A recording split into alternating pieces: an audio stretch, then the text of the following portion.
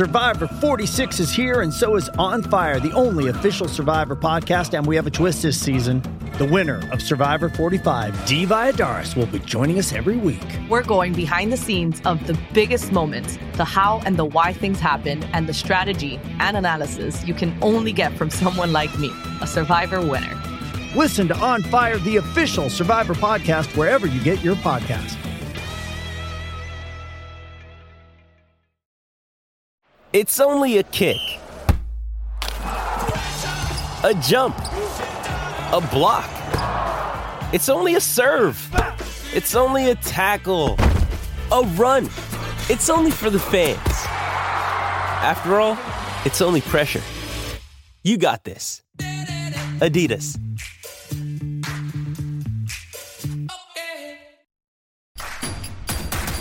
Introducing Royal Caribbean's newest ship, Icon of the Seas, the ultimate family vacation. The ultimate 6 slides, 8 neighborhoods, 0 compromise vacation. The ultimate never done that, can't wait to do it vacation. The ultimate chillin' by a different pool every day of the week vacation. This is the Icon of Vacations. Icon of the Seas, arriving in 2024. Book today. Come seek the Royal Caribbean. Ships Registry, Bahamas.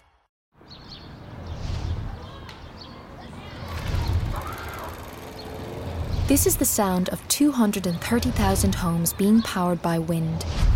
And this? A light illuminated by organic waste.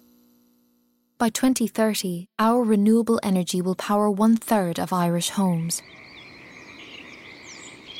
Now you're hearing our restored peatlands quietly capturing carbon over the coming years as we look to lead the way in meeting Ireland's climate action targets.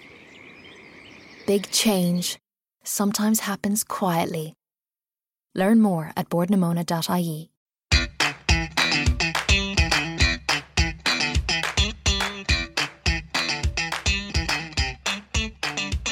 Hello and welcome to another episode of Talking Point, Planet F1's very own podcast. In today's episode we're going to be discussing the 2020 Portuguese Grand Prix, which is something we definitely didn't think we'd be doing at the start of the season. I'm your host, Finley Krabolda, and as always, joining me is Planet F1 editor, Michelle Foster. First of all, Michelle, first Formula One Grand Prix at Portimao. What did you think of it? Good track? I have to say it was quite a fantastic track, Finley. I mean, the elevation to it was just incredible. I mean, it made you think if you were 10 or so many years younger, how awesome it would be to take a skateboard or something like that around it. But yeah, it was a really good race. I mean, at the front we had the usual shebang going on, but behind them there was some awesome overtakes and stuff. And I get a lot of it was through the DRS and with the DRS help. But yeah, I have to say I quite enjoyed this one. I kind of saw it as Barcelona on steroids, basically. You know, it was I think the elevation changes were amazing and a dream for the cameramen as well because they got a lot of shots for it.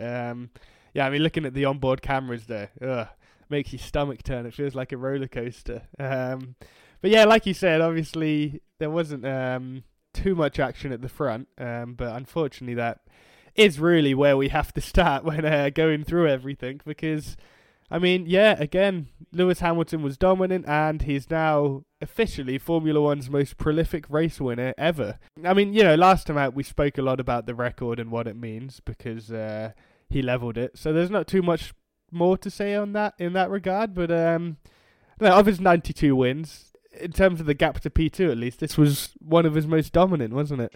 The win was absolutely bonkers. I mean, when you consider the fact that he had dropped behind Bottas on the opening lap, and they both dropped behind Carlos Sainz. And I mean, he was actually made to work for it at least a little bit. But once he got his nose in front, it was pure gold. It was Hamilton at his best, 25 seconds ahead of the sister Mercedes.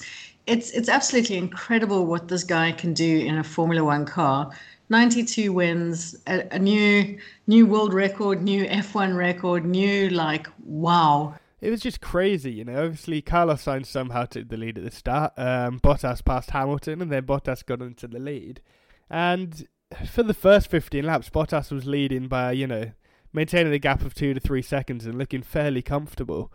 And then it seemed like Hamilton just sort of kind of bored in second. I'm going to put my foot down, and he just stormed past him and opened up a gap of almost 30 seconds by the end of the race, which is just unbelievable, because it's Valtteri Bottas. He's no slouch, he's no rookie, and Hamilton made him look like that, really. 92 wins, 35 years of age, stable regulations next year, so he's going to have an equally dominant car again. What number do you think he's going to end on at this point in terms of wins? Oh, at the moment, it's almost impossible to say. I mean, next year they're aiming for what looks like a 22 race provisional calendar. So, I mean, let's give Hamilton half of those. There's another 11 on board. He could easily win another 3, if not even 4 this season.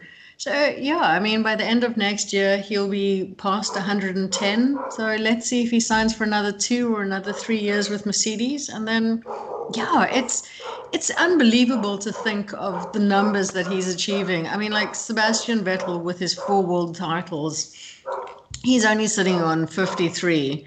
And here comes Lewis Hamilton. And next year is going to be title number 8. I mean, unless something goes horribly wrong. And potentially 110 wins by the end of next season, maybe 130 when it's all said and done. Who knows? He's so incredible and he's loving it. I mean, he was saying after the race, like every win, it's a different journey. It's a different experience. There's a different excitement to it. And to be feeling that after 92 wins, it's just something phenomenal. He looks just as motivated and just as fit and just as, just as up for the job as he was when he first joined the grid in 2008. And I mean, that's a pretty amazing thing, You've really got to love what you do to still be up for it, especially when, you're at the front, you don't really have a challenge. You'd think maybe you get a bit bored of that, but no, he's driving as well as ever, I'd say, performance-wise. In terms of their title, I think everybody knows that the title's wrapped up by now. It's just a matter of time. I think the earliest he could win it would be at Turkey. Do you expect him to win it there, or do you think maybe we've seen it before? Once he's kind of wrapped things up, his levels dropped a bit. Do you expect that to happen this year? Yeah, I think he'll probably come out, at Imola and win that one, throw Turkey into the mix, and then pretty much take the next 3 races easy. I mean, shame, Bottas deserves some sort of consolation, so you might as well throw him a win or 2 at the end of the championship. Yeah, why not? Need to keep Bottas happy so he can be a good number 2, I guess. I mean, like I said, there's really not too much left to say about Hamilton. Just what an achievement, what a driver, what a performance it was. Outside of Mercedes, I'd say the 2 biggest talking points this time come from the other 2 of the traditional top 3, Ferrari and Red Bull. It's like being in 2019 again. And in some ways, for Ferrari, it's one of the few times this season where we can talk about them positively. It wasn't all good, as we'll get on to, but Charles Leclerc, he finished P4 comfortably, a long way ahead of the rest of the midfield. He started P4, and he was generally in the top 6 all weekend in terms of pace. What do you think in terms of, the car performance? Is there signs of progress for Ferrari? Definitely signs of progress for Ferrari. They've been bringing a couple of small updates here and there. And making sure that each one does what it's supposed to do rather than bringing a whole big shebang and pretty much hoping for the best. In which case, if you bring a whole bunch of updates at one race and something goes wrong, you can't really tell what's gone wrong. So their idea to just bring small little things each time, it's working for them at the moment. Charles Leclerc's performance this weekend and Ferrari's as well was especially good because of the fact that he was able to carry that pace through into the race. In kind of the last couple of weeks, he's been qualifying okay and then going backwards in the race. But P4 to P4, there's a lot that Ferrari has to be, I suppose, in some way grateful for as well. That things are finally showing signs of life and signs of improvement. Yeah, it's definitely a sign of improvement. It's the car looked a lot better than it has all season, really, in the hands of Charles Leclerc, which is a key point, I'd say, because, again, Sebastian Vettel, he looked far from his old self. We know that last season showed that Leclerc can match Vettel and maybe get the better of him, but not to this degree, Leclerc was comfortably P4, whereas Vettel scraped into P10, really, after getting past Kimi Räikkönen, who he seems to be up against every race at this point, which I don't think he would have been too happy about at the start of the season, really. The team claims that they have the same car. Matteo Bonotto was pretty harsh, I'd say, after the race. He said, yes, they have the same car. I think we should just be expecting a bit more from our second driver. What are your thoughts on it? Do you agree with the claim that they have the identical car, or do you think there is some preferential treatment going on to Leclerc in terms of what they're driving? Yeah, I think even if they do have the identical car, what Ferrari have in this year's car is a car that's a bit more designed to Charles Leclerc's driving style. I mean, to see Vettel so far off the pace from a teammate is just, it's absolutely bonkers. Only once before has he ever been beaten by a teammate, which I think was Daniel Ricciardo in 2014. Seb isn't a driver who is 8/10 behind his teammate. So you get the impression there has to be something going on.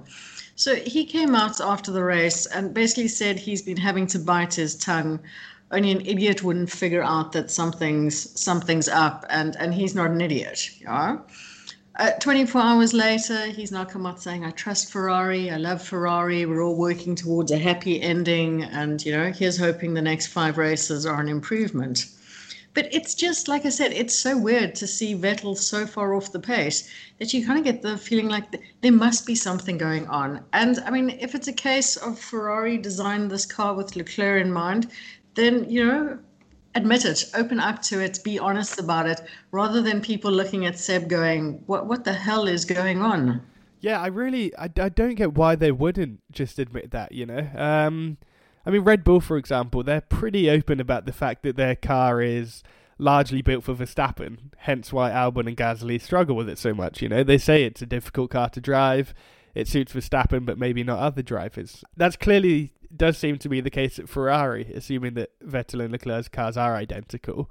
So, yeah, why not just come out and say it? Because it reflects well on Leclerc, definitely, but it also is, it makes Vettel look like it's just a complete slouch, really. Which I don't know, personally, I don't think he is. Qualifying says it all, really. Leclerc got to P4, whereas Vettel, I think, started P14, 10 places down, which is, it's a pretty big gap.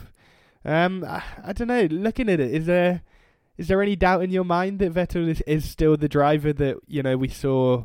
2017, 2018, obviously he kind of screwed up his title challenge, but against Hamilton, but he was still driving at a very high level. Is that driver still there, do you think? I think so. I really hope so as well. We'll know more when he heads to Aston Martin next season. I mean, this year's Ferrari, it's got a bit of a loose rear end, which is a bit snappy and stuff, which Seb doesn't particularly like, and that seems to suit Charles Leclerc. So I'm hoping when he does change teams and when he gets a more stable car, we'll see the Vettel of old. Whether there are going to be race wins in that or just podiums, we don't know. But yeah, I'd hate to see Vettel's reputation ruined by a season such as this one. Yeah, it's not the right way to go out, really, for a driver of that level. But I don't know, judging by Lance Stroll's performances this weekend, Vettel should at least maybe be able to get the better of his teammate next year. In terms of Ferrari next year, obviously, it does seem pretty clear that this car's built for Leclerc. He's definitely is the number one driver. He's really the golden boy there, came through the academy and everything. So do you think Carlos Sainz is going to be facing the same issues as Vettel next season in terms of having a car that doesn't suit him and not being treated equally? Yeah, Sainz has come out several times saying Ferrari are going to love me as much as they love Charles. Ferrari have come out saying the exact same.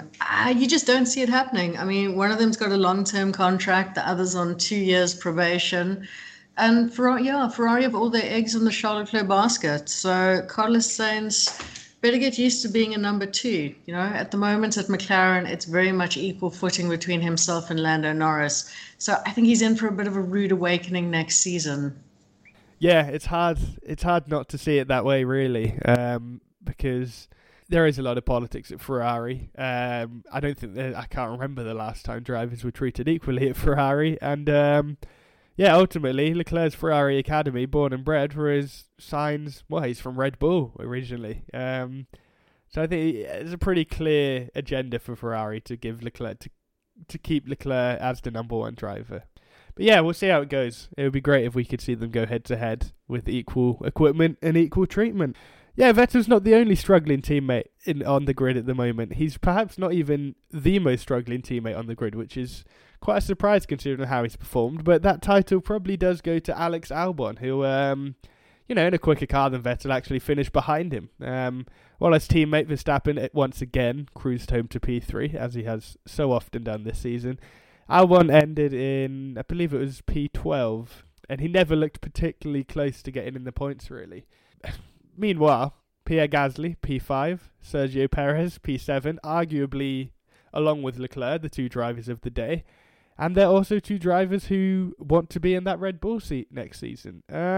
Is there any doubt in your mind at this point, Michelle, that if we include Hülkenberg as well, if Albon is the worst of those four options for Red Bull next year? Albon is by far the worst of those options. If I was being polite, I would say he had a horrid weekend. If I'm being honest, I'm going to say he had a crap one. It was really bad. He was lapped by Max as well. And that, as Pierre Gasly knows, is never a good thing to have happen because you might soon find yourself unemployed.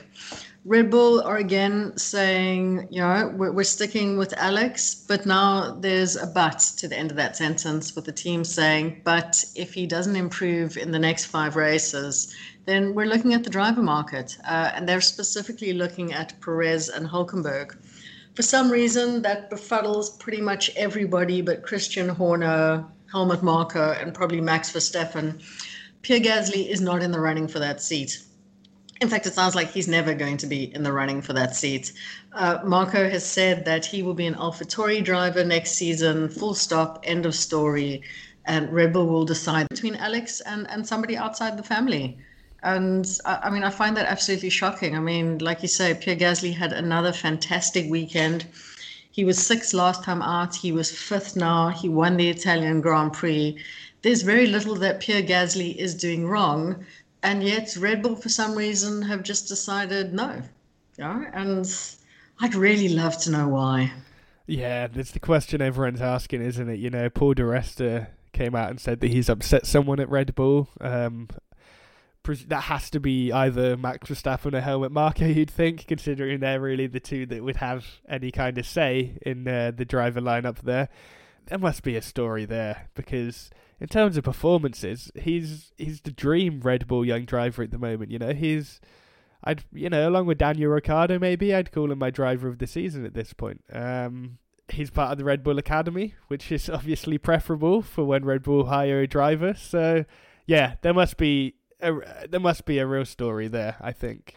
But like you said, they are considering Perez and Hülkenberg, and I don't know. Personally, I'd say that Nico Hülkenberg's probably the favourite for that seat at the moment, unless Albon picks up the pace. Because we know Verstappen and Hülkenberg get on well. You see them speaking Dutch a lot on the grid before Hülkenberg left. Perez and Verstappen hit this weekend, which Verstappen wasn't too happy about either. So I don't know. In terms of, I'd say that Hülkenberg is the favourite for that seat. I agree with you there. I think his relationship with Max is what's going to land him that seat if they do decide to eventually drop Alex Albon. You can argue the fact that Perez comes with a lot of sponsorship, but a lot of that sponsorship money actually goes on his own salary. Nico's never really had sponsorship behind him, but like you say, they're good friends, and I think that's what's going to win the day.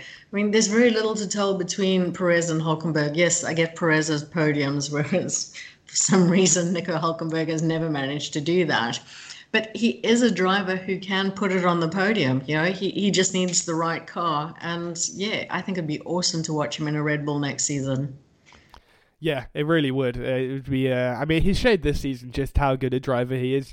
Doing so well with zero preparation or anything. So yeah, he's definitely a better option than Albon. To be honest, I don't think anybody can debate that at this point. Not even Albon's biggest fans. But I don't know. It still is kind of hard to see happening, isn't it? Such as the stubbornness of Helmut Marko. Do you think it will? I guess if Albon puts in more performances like he has for the last 2 races, it's kind of going to force Red Bull's hand. I'm shocked that they didn't announce on Monday morning that he was out. I mean, that was just such a horrid race weekend for him. He was off the pace. He was awful. Prior to the weekend, I think Christian Horner had said, like, listen, he's got 2 races to prove himself, and in the very first one, he absolutely botched it. So I'd be really shocked. I mean, Red Bull's a team that needs to be fighting for the championship. They need someone who can support Max in the development of the car. And in taking the fight to Mercedes, and they don't have that in Alex. I mean, yes, this is his first full year, but he did have, I think it was 9 races last season as well. And looking in from the outside, he just hasn't made the progress that the team needed him to make. If he does lose his seat, which, could happen at this point, if he keeps performing like this, does that mean he loses his seat in F1 completely? Because, Gasly's tied down to AlphaTauri next year. They'd be crazy to drop him. And they're pretty keen, it seems, on getting Yuki Tsunoda in the other seat from Formula 2. So, do you think if they do end up dropping Albon, then they put a hold on Tsunoda's plans to go to Formula 1 and stick Albon there? Or is he just gone from the grid completely? No, I think he might actually be gone from the grid completely. And I think potentially this is why Red Bull are giving him as many chances as possible, because they realize that this is going to be the consequence. He was all ready to join another series. Red Bull realized that they didn't have a second driver for AlphaTauri last season. So they called up Alex, and now 2 years later, they have potentially telling him that his Formula One career is over. So to me, that's the only reason why they could be continuing with him at the moment, is just hoping to give him that chance.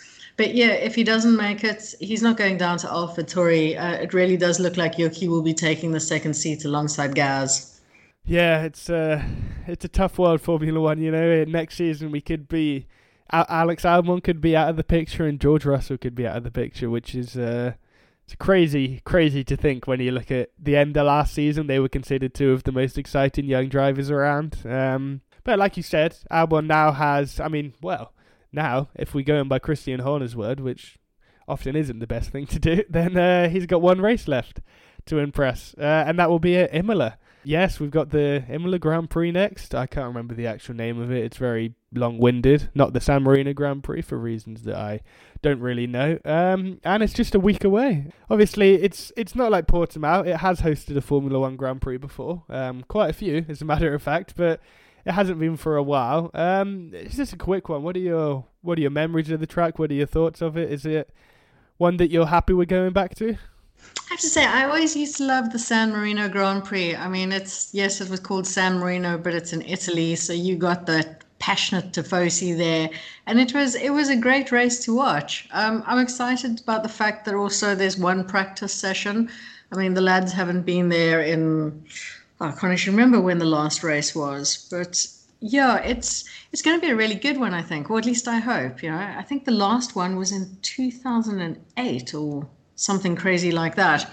So for most of the chaps on the grid, it's going to be a brand new circuit, and they've got 60 minutes to get it right. So well done to Formula One for trying something new. I know we have had a couple of missed Friday sessions along the way, but this time it's been a deliberate move from Formula One to say you've got 60 minutes to set up your car for qualifying and the race. Have at it. Yeah, I'm a big fan of it.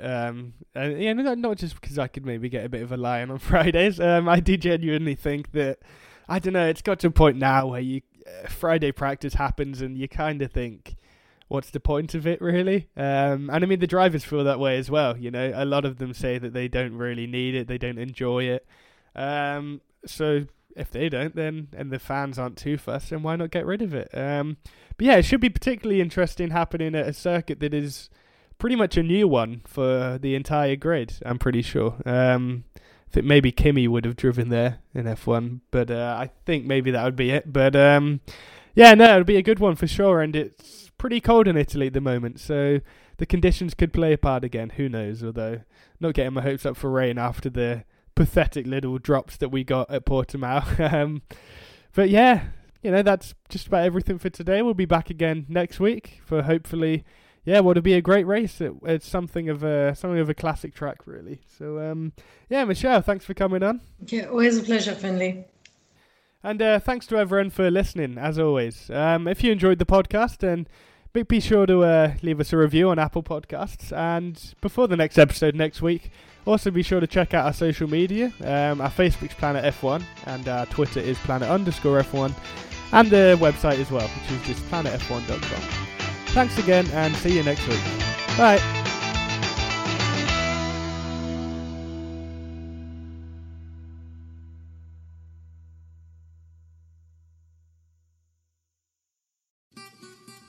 Kevin Sharkey here. If you love my paintings as much as I do and you'd like to see my new collection, please go to kevinsharkeyart.com or Merrion Square every Sunday, weather permitting. And from the 1st of June, the Sharkey Gallery in New Street Mall, Malahide, will be open 7 days a week. For more information, see kevinsharkeyart.com. We accept Bitcoin. Sports Social Podcast Network. For the ones who work hard to ensure their crew can always go the extra mile, and the ones who get in early so everyone can go home on time, there's Grainger, offering professional-grade supplies backed by product experts so you can quickly and easily find what you need.